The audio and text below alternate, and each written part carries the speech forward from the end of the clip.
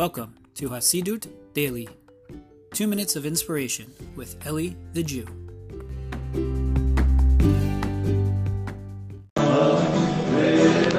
Shalom, shalom, my friends. Hope everyone's doing well. Want to share with you a quick thought. This week's Parshas Bo, we see that Hashem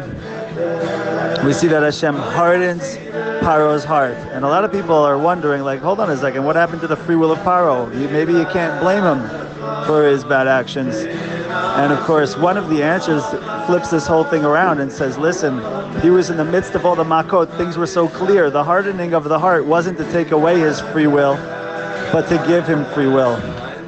And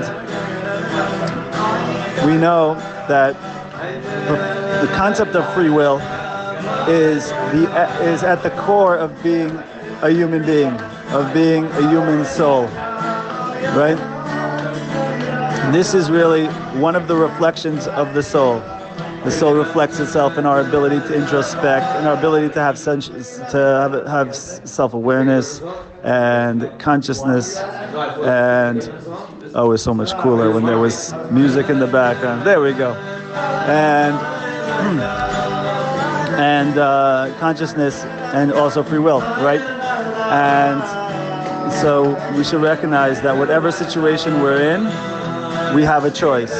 We might have nature, we might have nurture, that all is true, but you have a soul, and that means that you can get beyond whatever is going on. Within there somewhere, there's some level of choice. You always have what the Ramchal calls a nikudat bechirat chavshit, a point of free will somewhere. So we should be blessed to be able to acknowledge that in all situations and use it for the good. My friends, have a good one.